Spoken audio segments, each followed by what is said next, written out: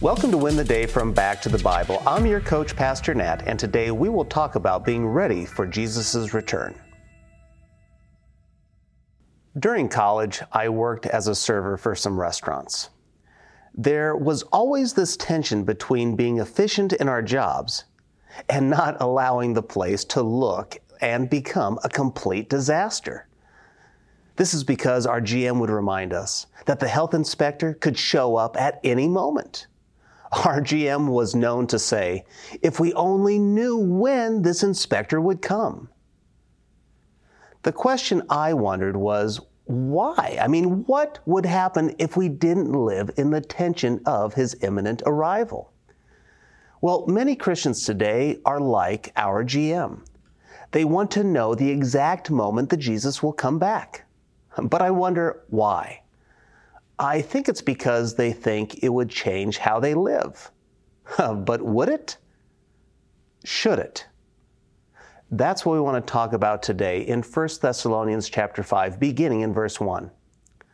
Paul writes, "Now concerning the times and the seasons, brothers, you have no need to have anything written to you, for you yourselves are fully aware that the day of the Lord will come like a thief in the night."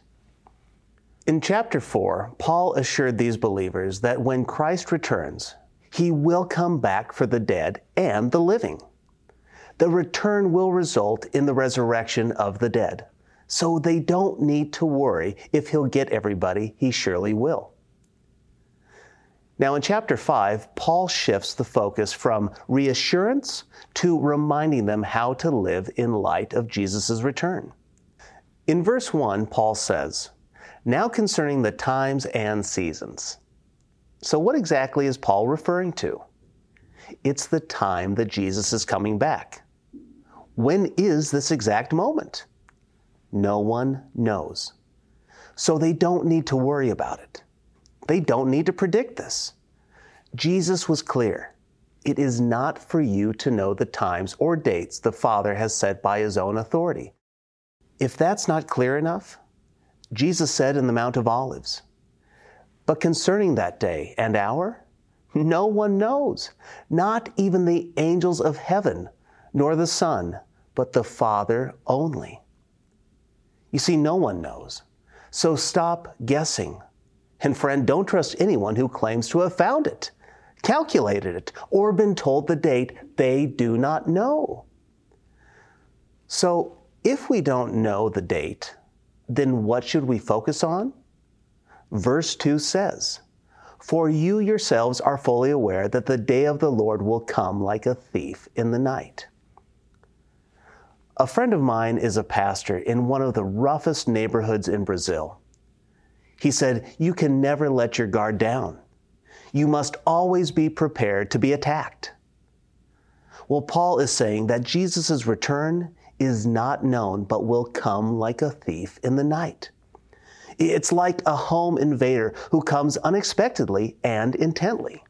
So, if you knew when Jesus would return, how would it change how you live? For some, you may push the limits of your excess until the last second, knowing that it really wouldn't matter after Jesus returns. But that's not how you should live. That's not what you should do. Knowing that Jesus' return is imminent should move us to intentionally living for God to his glory. Just like my friend who is always on guard for an attack, we should be living as if every moment matters to invest in others, share the gospel, steward our resources well, and keep short accounts. Not because our salvation depends on it, but because our salvation demands it. Jesus is coming soon. I desire to be ready. I want to be there holding my head up high instead of being ashamed of my actions. Friend, Jesus is coming soon. I want to be ready. How about you? Hey, I hope you enjoyed the message today. If you'd like to go even deeper, join us in Go Tandem. Go Tandem is our spiritual fitness app to help you move closer to Jesus each and every day. So download Go Tandem on your mobile device. Oh, and by the way, This service we offer is at no cost to the user or even to the churches who benefit, but it does come at a real cost. Would you consider partnering with us at backtothebible.org? That's backtothebible.org.